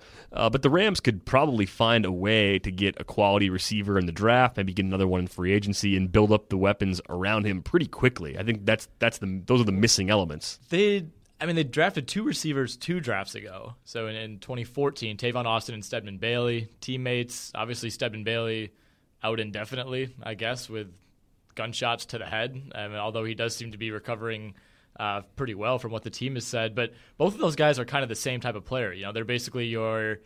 And you look at this game on Sunday. But Tavon Austin, what did he have receiving? 6 catches, 33 yards, but his impact was on the ground. Running those jet sweeps, lining up in the backfield, 63 yards, had a 60-yard run in this one and a touchdown. So I almost feel like they drafted 2 guys who are almost Percy Harvin-like in that you can't depend on them to actually be pass-catching receivers every down. They're guys you want on your team as playmakers, but they're not necessarily the number one type of weapon that you can line up with an inexperienced quarterback. No, but I think you could get maybe like a Tyler Boyd type player or a Coleman. I think it's a couple. You'd like to think that teams don't like to double up on positions. In 2 out of 3 drafts, they spent 2 high picks on Austin and Bailey. Obviously, last year they went defense, and then. They went Gurley this year. And now you think, do they want to go offense again in this draft? And they might have to. The defense is looking pretty good. They really don't have a ton of holes on that side of the ball. So I think you could afford maybe not a first-round pick, but if you're looking at a high second-round pick, like you said, a guy like Tyler Boyd, a guy like Laquan Treadwell if he falls, or even Corey Coleman. I don't know. We'll have to bring in Mario Puig maybe during the offseason to talk about the NFL draft, but Corey Coleman was a guy who was maybe looking like a first-round pick when Baylor was cruising, and now that Seth Russell has gotten hurt and Jared Stidham has gotten hurt, his stock has fallen. So, plenty of options, certainly, for St. Louis. But I think if they want to be an attractive destination for free agents, if they don't opt to draft a quarterback, then that's kind of the way they have to go about it. Yeah, I'm with you there. And I think the other thing that's interesting about the Bengals-Rams matchup is that the carries are once again in favor of Jeremy Hill. If you look at the Bengals' backfield, 16 for 86 for Jeremy Hill. Gio Bernard, 10 for 16 in this one. He's averaging 5.1 yards per carry on the year, so it still seems like he's the better back of the two, especially if you're getting points for receptions. But at the same time, it's a good sign for the Bengals' offense to have Jeremy Hill running pretty well again. So Denver, they've won 2 straight with Osweiler, but still big question marks as far as what he'll be able to do on a playoff stage. New England loses last night. Gronk's banged up. Their entire offense seemingly is banged up. Is New England still the favorite to you, or do you think Cincinnati can creep into that discussion? I think Cincinnati could get into that discussion, but I think it would take a couple more losses for the Patriots to cough up the home field advantage. I think that's the big difference is in the postseason, as it's lining up right now, New England doesn't have to go on the road. Well, the big question with New England is just how many guys can they lose before it actually starts to affect them? And I guess last night, maybe we saw that. Once Gronk went down, obviously, New England ended up losing that game. But at the same time, they were in a position, where if the defense gets a stop on that first Denver possession, all of a sudden New England's in control and has a chance. But obviously the offense never got that chance. I think, with going in, looking at it right now, New England hoping to get, Damian Amendola and Julian Edelman back at some point. But if those guys aren't cleared and it sounds like with Edelman, what is like maybe week 1 of the playoffs for him, and that's such a big if, and New England has proven time and time again to just be able to plug and play, but at some point, I think you have to look at a team like Cincinnati that's had perfect health throughout the year, 2 very productive, very healthy running backs, a quarterback who's playing the best football of his career, a high-end number 1 receiver. They really are the total package, and New England's a better coach team and has the pedigree, I guess, behind them that it makes it tough to bet against. But at some point, health has to take over, and I think Cincinnati, might have the edge in that matchup just because of that. Well, and that's been the difference for them as a team this year. You think about last season, Marvin Jones went down, Tyler Eifert went down. Just having those 2 weapons in particular. Yeah, Green got hurt late in the season. They've been a pretty healthy team to this point. If that holds up, that could actually give them the edge come playoff time. I think the good news for the Patriots is that they're on track right now to have that opening round bye, which affords Julian Edelman some extra time to possibly get back if he heals up quickly enough. Jets 38, Dolphins 20. The Dolphins looked pretty good in the first 2 weeks of the Dan Campbell era. They have not looked so good since then. They're a 4-win team. The Jets finally getting back on track after 2 straight losses to the Bills and the Texans. Ryan Fitzpatrick, 4 touchdowns in this one. Brandon Marshall caught 2 of those. He finished with 131 yards. Eric Decker had a touchdown, 62 yards. And Devin Smith, the rookie out of Ohio State, also getting into the end zone through the air for the Jets. Chris Ivory, 87 yards and a touchdown. One of the more productive days, obviously, that we're going to see from this Jets offense. Ryan Tannehill threw the ball 58 times, and this has been kind of a recurring thing for him this year, these high numbers, this high volume, and Miami just continues to have an aversion to running the ball. 9 carries total for this Miami offense. Ugly, and if you're a Lamar Miller owner, the roller coaster ride continues. It's been great some weeks, it's been awful some weeks, and I don't know what to expect Which one next. was it this week, Derek? Which one was it this week? This was awful. 5 carries and 2 yards for Lamar Miller. Yeah, if the team ran it 9 times, I'm going to go ahead and just bet on the awful, unless he ripped off like 4 40-yard runs or something. 9 carries for 900 yards. That'd be pretty great. But Jay Ajayi is around. He's getting a handful of touches. They just fell so far behind so early that they eventually abandoned the run completely. Ryan Tannehill, I've just never liked him that much as a quarterback. I think he's good enough, but not a guy you want slinging it all that much. You want to play good defense. You want to play the kind of game where you can run it 35 times and not have to worry about Tannehill airing it out quite that much. He's got weapons. He's got Jarvis Landry. He's got Devontae Parker. He's got Cameron. He's got Stills. He's got good running backs. If you can't produce with those guys around you, I'm not sure you can produce at the NFL level on a consistent basis. Yeah, that's a good point. And you don't think of this as a high-powered Miami offense by any means, but one of the better, probably a top 7 receiving core in the league. I think maybe they don't have that high-end number 1 receiver, but the combination of Parker, Landry, guys like Ajayi catching the ball out of the backfield, he's been good over the last couple of weeks. Throwing Jordan Cameron in at the tight end position, Kenny Stills, even Greg Jennings, who's been disappointing, but still a veteran presence, a guy with a proven track record. The weapons are there, but yeah, like you said, when you're playing from behind and you have to throw it 58 times, that's certainly not going to be positive for them.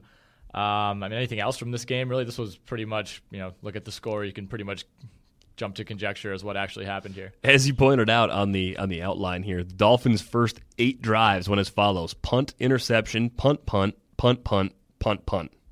Nice performance. Yeah, and shocking that running the ball only 9 times results in a hell of a lot of 3-and-outs. Cardinals 19, 49ers 13. Obviously, Cardinals got the win here, but still one of the more unexpected finals of this Week 12. Yo Gabba Gabberts, 25 for 36, 318 yards.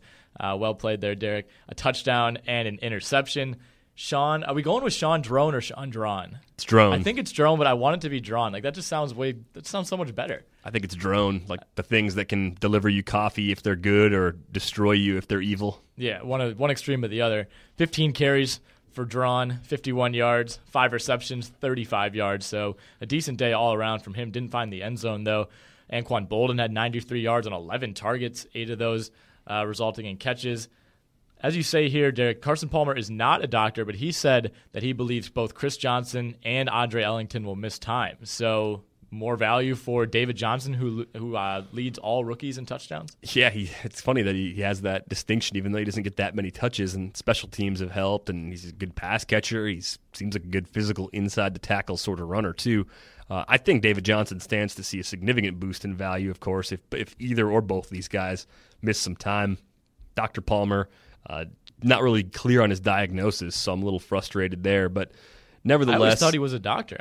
He's got a soap opera doctor name. Yeah, he does. Dr. Carson Palmer. I mean, that's some Days of Our Lives stuff right there. That's what that is.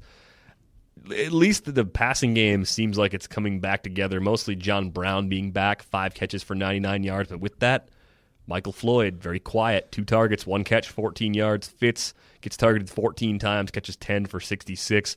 Sort of a disappointment when you think about just how bad San Francisco's secondary has been against the pass this year.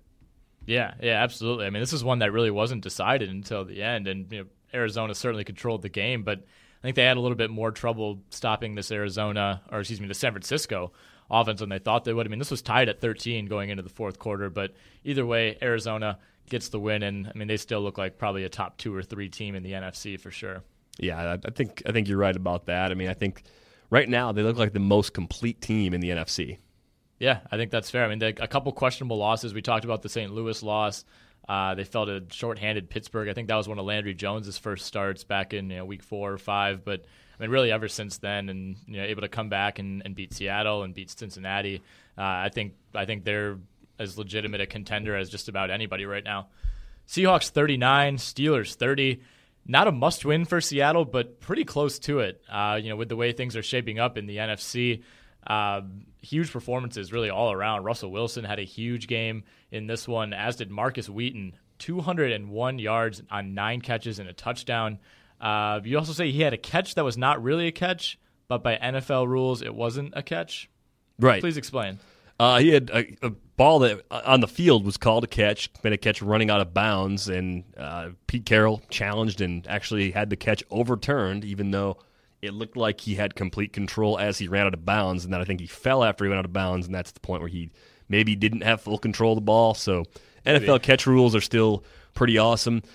You've seen, I know you haven't seen many movies, but you've seen Wedding Crashers at some point, right? Oh, yeah. Okay. Big Ben is, you remember the scene where they're playing football in that movie? Yep. Big Ben is Vince Vaughn in that movie. Vince Vaughn just keeps getting killed by Sack Lodge like every single play. That's what Michael I see. Bennett, Sack Lodge? Yeah, Michael Bennett played the role of Sack Lodge this week. He's always getting destroyed. Like he is the largest quarterback I've ever seen who takes a beating on the field. Usually the guys that get hammered are like the Vicks and the RG3s, the smaller quarterbacks that hang in the pocket too long.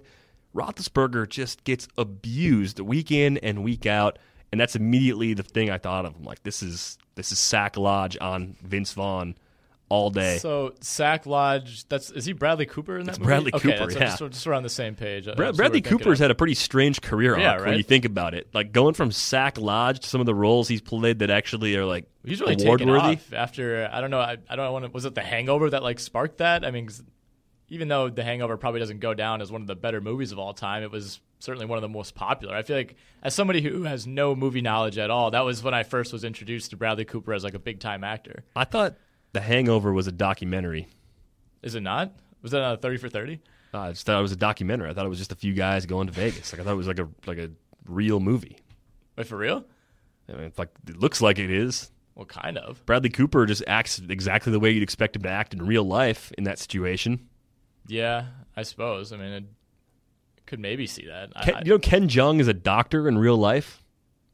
What do you mean? He's an actor. Well, he was a doctor Right. in real life. Now he's a full-time actor, but he actually How great is that? You can just flip between those two not at all lucrative careers. Well, yeah, but you got to get naked and pop out of a trunk in a comedy first before you can You make gotta the earn your transition. stripes, It's just like that. You got to do that to You be a got doctor, to too. prove you're serious about being an actor to no longer be a doctor anymore. Yeah, exactly. Other notes from this one, like you said, big performance from Ben Roethlisberger. Only one touchdown, but 456 yards.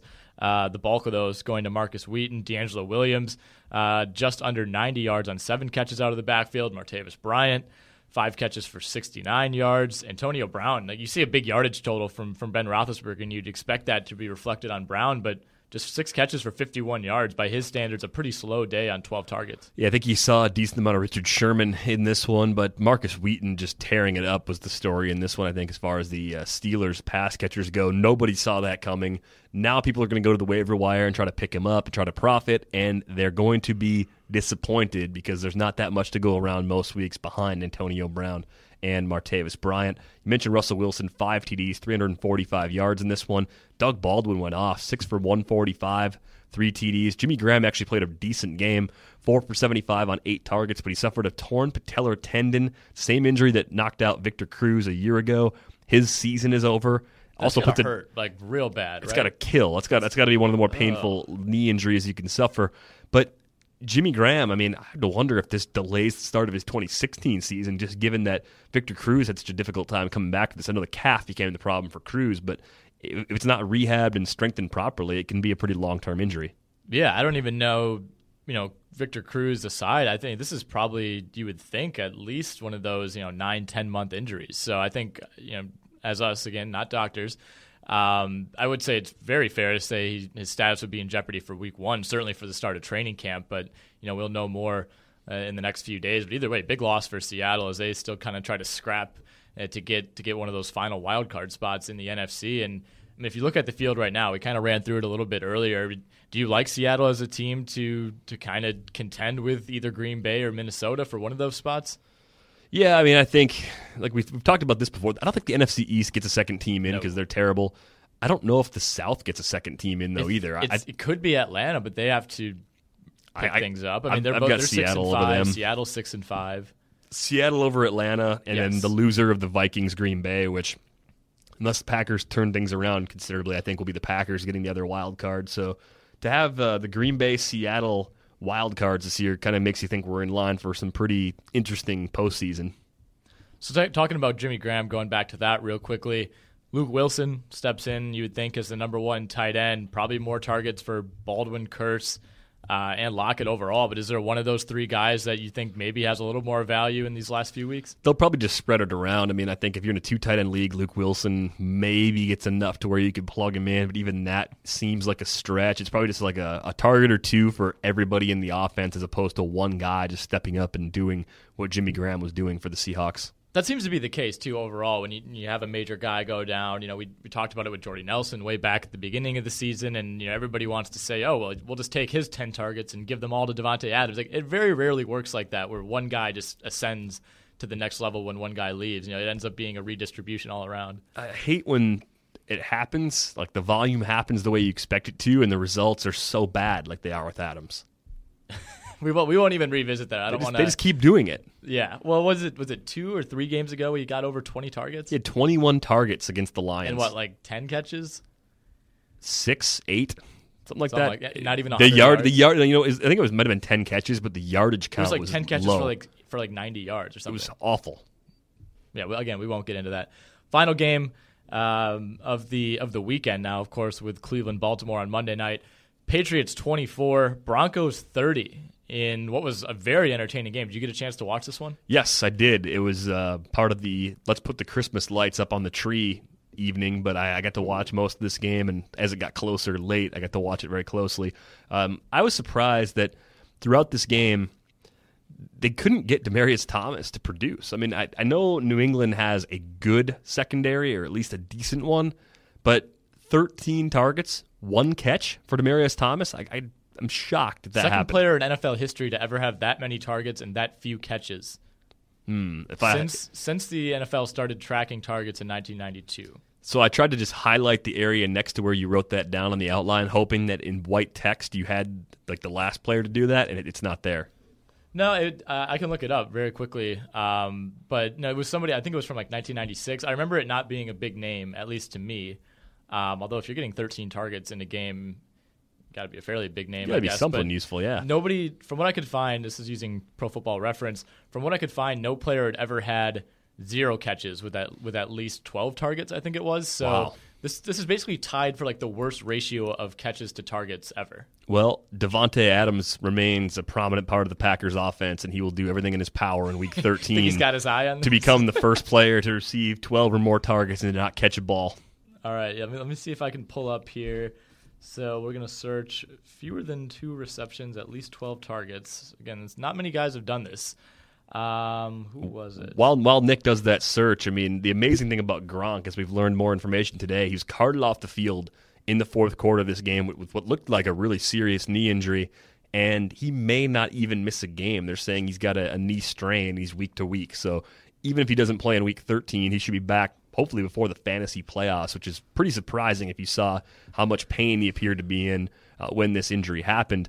You know, the Broncos ran it really well last night. C.J. Anderson, 15 for 113, 2 TDs, including the game winner. Great interview after the game, too. I don't think I've ever seen anyone that happy. I didn't get to see the interview, but the amazing thing about C.J. Anderson, too, is that he's finally looking at the player over the last few weeks that people were expecting to get after spending a first-round pick on him back in August. Yeah, and that game-winning touchdown was impressive, too. A couple broken tackles, pretty lame effort by, I don't know who it was. The safety took a bad angle to him. Yeah, and I mean, he didn't even slow up. I mean, he didn't even change his course. He kind of just ran as if the safety wasn't even there and was able to get by him. Obviously, tough conditions out there. But going back to Demaryius Thomas, the only player with 13 targets and only 1 catch was Tony Martin of the Chargers against Tampa Bay in 1996. I do remember Tony Martin from my dad's fantasy football leagues way back in the day, but yeah, not a household name for a long period of time. And the only player with 0 catches with at least 12 targets in a game was the great Carl Pickens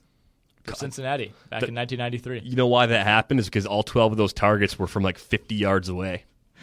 What did they do? This is obviously quite before my time. Did they just whip it down there every time? Yeah, if you go on YouTube and watch a Carl Pickens highlight montage, it'll be Jeff Blake just throwing the ball as hard and far as he possibly can downfield, and Pickens is trying to run behind everybody to go catch it. So in this game, looking at the box score, it looked like there were 2 quarterbacks going for Cincinnati in this game. David Klingler. Yeah, David Klingler. Houston? People were really excited about David Klingler when he was coming out, and it didn't work out. Wasn't he kind of like a Colt Brennan type of guy? Like yeah, he had some crazy college Graham stats. Harrell, yeah. And Jay Schroeder. Yeah, Jay Schroeder was a Raiders quarterback for a little while. Yeah, both look to be pretty ineffective in this game, so I guess that goes to explain it. But either way, I mean, looking at the context of this, a historically, I don't know. I mean, was it a bad performance by Demaryius Thomas, or was it just a mixture of Osweiler not getting him the ball? I mean, there were certainly a few drops from Thomas, that's for sure, and the conditions obviously weren't ideal to be seeing that many targets with the wind that was there and the snow, but still an interesting line from a guy you would never expect to have that kind of line. It seems like a kind of a perfect storm. I mean, no pun intended. Just the crap dealing with the weather and just the drop passes, Osweiler being inexperienced, like all those things kind of coming together for Thomas to have a pretty to be fair, ugly his night. one catch was a big one. It was late in the game. It was a 30-some yarder down the sideline that ended up helping them get one of those scores. But yeah, still just an odd tidbit, I guess, from a huge win. And it looked like New England was going to do just the typical Patriots way of, it looked like Denver was going to win this game, and then the perfect Tom Brady late game drive, get into field goal range. Gostkowski has no problem kicking a long field goal. Yeah, he hammered that. No doubt. As soon as it came off the foot, right down the middle of the uprights, snow, wind, doesn't matter. And it was kind of shockingly quick how quickly it was over in overtime. That long run, and then that was that. There goes the win streak. Well, yeah, Brady wanted a holding or maybe a pass interference penalty on that opening drive. I think he may have been right to be upset about the lack of a call. Yeah, that probably should have. Yeah, that should have probably been pass interference. They also got almost burned on the call where there's an injury. Denver had an injury. It was on the last New England drive where they were down 3. Yeah, the excess timeout. I think a defensive tackle. Basically, I think Denver was out of timeouts at that point, so it was kind of an official timeout to get him off the field, and they ran the clock. while New England was still, getting set. And that was correct, right? So that actually was right. They came back in overtime. Al Michaels made a point to talk about it more on the X. It seemed like it was wrong. Everybody thought it was screwed up. Because it wasn't a regular timeout, it was an excess timeout, and they called it that when they explained what it was. I think the problem is the excess timeout is so rare that the players in the field don't know the clock rules for an excess timeout. I don't think the coaches did either. No. I mean, Belichick was the first one out there. And Belichick, to me, seems like a guy that knows if you're going to give all the coaches a rules exam, Belichick's probably going to do better on the rules exam than pretty much any other coach, so that he didn't know gives you an idea of just how obscure the excess timeout for the defense is. Because if it's an offensive player, there's a 10-second runoff. If it's a defensive player, they don't penalize the offense, but they also don't just stop the clock until the ball's snapped either. We have NFL Network on in the studio here, and they just showed Carson Palmer's attempted spike after his rushing touchdown yesterday. And basically, instead of, when Gronk spikes it, the ball just flies up. It basically went at like a 20-degree angle and just about clipped a photographer who was sitting about 5 feet in front of him, and then Palmer tripped and fell after. So Palmer is not a doctor, and he's not a Gronk either. No, not at all. But yeah, I mean, does the streak really mean that much, do you think, to New England? Do you think they wanted it? Sure. I mean, every team wants to actually go 16-0 and then run through the playoffs, win the Super Bowl. But at the same time, I don't think it was realistic to expect them to do it because of the number of injuries they had. They were going to eventually lose a game, I think, anyway. I think in the regular Carolina season. wants it. I think Carolina has a chip on their shoulder because they were, like we talked about earlier, they were underdogs going up against a 3-7 team as an undefeated team. That's crazy. Yeah, exactly. I think that's exactly the type of thing that can fuel those type of performances. I listened to, I'm sure you're familiar with Zach Lowe. He's an NBA writer, formerly of Grantland, I guess ESPN now. I'm not really sure exactly. He's kind of in between. But he had a podcast. He had Shane Battier on that I listened to over the weekend. And obviously we're doing a cross-sport reference. But Battier was on the Rockets when they won 22 games in a row. He was on the Heat when they won 27 games in a row. And basically Zach Lowe asked him, what is it like to be in that situation, when you get to 15, 16 games in a row? And, that's probably the NFL equivalent of maybe starting 9-0 or whatever it might be. And Battier said it was interesting. He said on both situations, they never talked about it. The coaches, acted like it wasn't happening. The players, you're aware of it, but you're never saying, he said they never got together and said, hey, let's do this. It was just kind of a game-by-game thing. So it made me wonder, do certain teams, it probably depends on the leadership on those teams, but I think it's different in basketball than it is in football, though, because it's 82 games. You know you're not going to win all 82. Well, that's the thing. You just know, like a 72-10 season is historically the best winning season ever, right? And the Warriors have a shot at that this year, so I think that's really fascinating. But if you win 20 in a row in the NBA, you're like, well, we know we're going to lose eventually. We just don't know when, and you don't think about it. That's true. Yeah, there's not the prospect of an undefeated season necessarily. I mean, that's something that'll never obviously happen. It won't happen. Yeah. Yeah, I don't know. That is a good point. I just thought it was interesting. I think hypothetically, I think it would be an added incentive. I don't think there's anything wrong with saying, yeah, let's try to do this. Let's try to go 16-0. I feel like there's this unwritten rule that you might jinx it if you talk about it. Like a no hitter. Probably. I think teams also would play with just an extreme amount of confidence in a winning streak like that. At a certain point, you're just like, yeah, whatever we do, it's going to work. Or if we're down 7 with 5 minutes to go, we're still going to win by 7. We're just going to get it done no matter what because we've been getting it done for the last several weeks. You just have that specter over you that at some point it's going to end, and then that pressure builds with every single win, and you just know it. We're not going to win every game forever. Is this the one? And then you hear people say oh, but thank God the Packers lost in week 9 or whatever it was, just so they could get that loss out of the way. And people talk about the Kansas City loss, 2012. Yeah, the people that say that, how many things do you think they've won in their lifetime? How many meaningful things that people that have said, oh, yeah, it was a good thing they lost. Good thing they lost to get that out of the way. They got their requisite one loss out now. So. No real winner has ever said that. No. And by the way, I still have the 2014 NFL draft page open from earlier when I was looking up how the Packers took Devontae Adams over Allen Robinson. They also took Richard Rodgers over Crockett Gilmore. So at this point, I'm on the fire Ted Thompson bandwagon. Is Ted Thompson more at fault than Aaron Rodgers or Mike McCarthy? Yes, he's building this. He's the one not spending any money. All right, my last Packers-related question, and we can wrap this up, is there's all the talk that Mike McCarthy should take the play calling back. Does that have any legitimacy to you? Because, what was it, 8 months ago, people were clamoring for the other way around, for McCarthy to give it up. Now we want him to take it back? I don't really understand what the big difference is. I think Tom Clements is calling the same plays that McCarthy would call. I don't think the lack of creativity in the offense is a result of Clements being the play caller. I think it's a result of not having a lot of personnel out there and having some limitations that way. So to me, it doesn't matter. If it makes people happy, then who knows? Maybe they'll try it. But it's so funny how people flip-flop so quickly on something like this.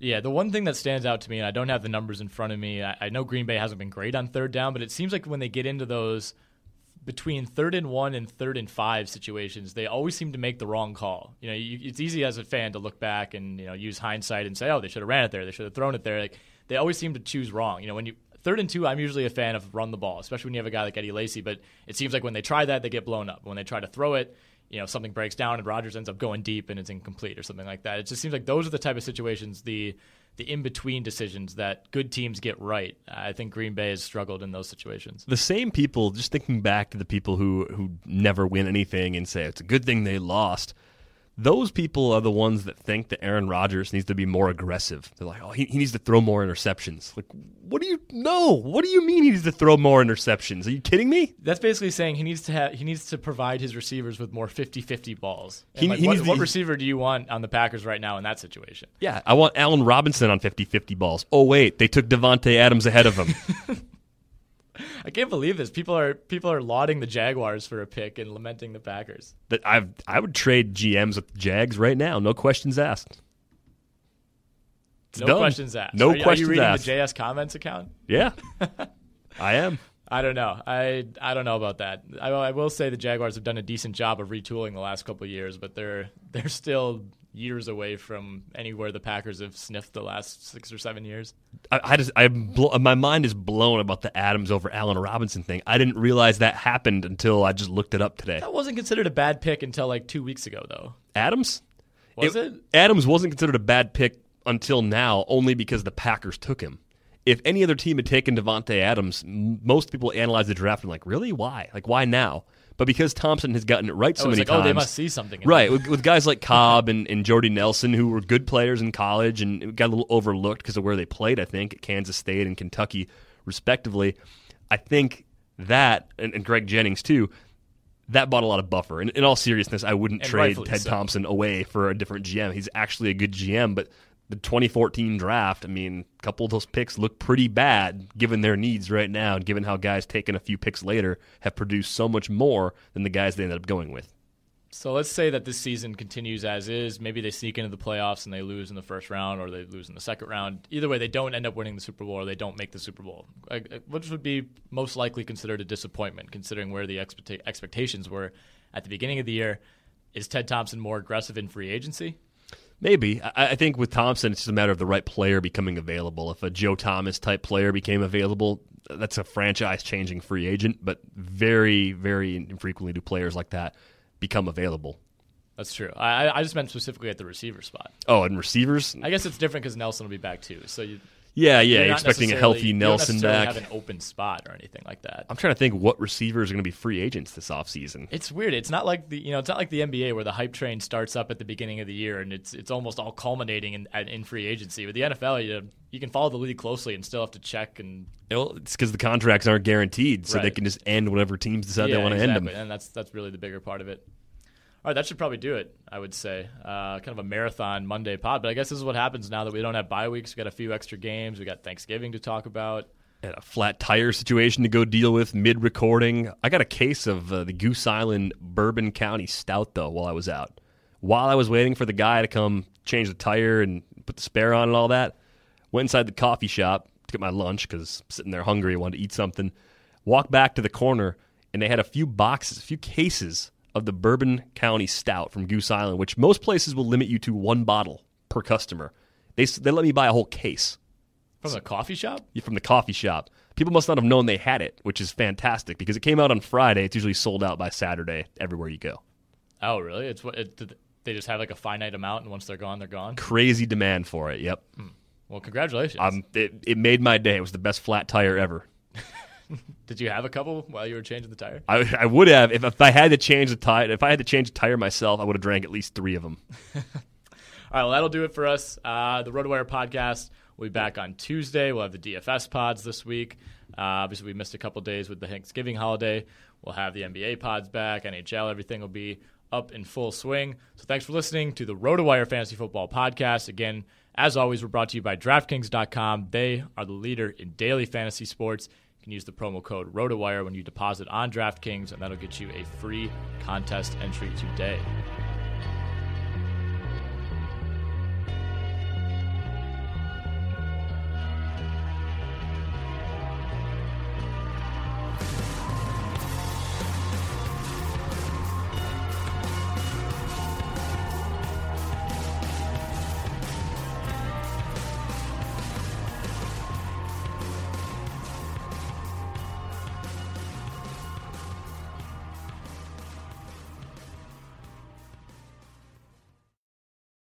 This is the story of the one. As head of maintenance at a concert hall, he knows the show must always go on. That's why he works behind the scenes, ensuring every light is working, the HVAC is humming, and his facility shines. With Grainger's supplies and solutions for every challenge he faces, plus 24/7 customer support, his venue never misses a beat. Call quickgrainger.com or just stop by. Grainger, for the ones who get it done.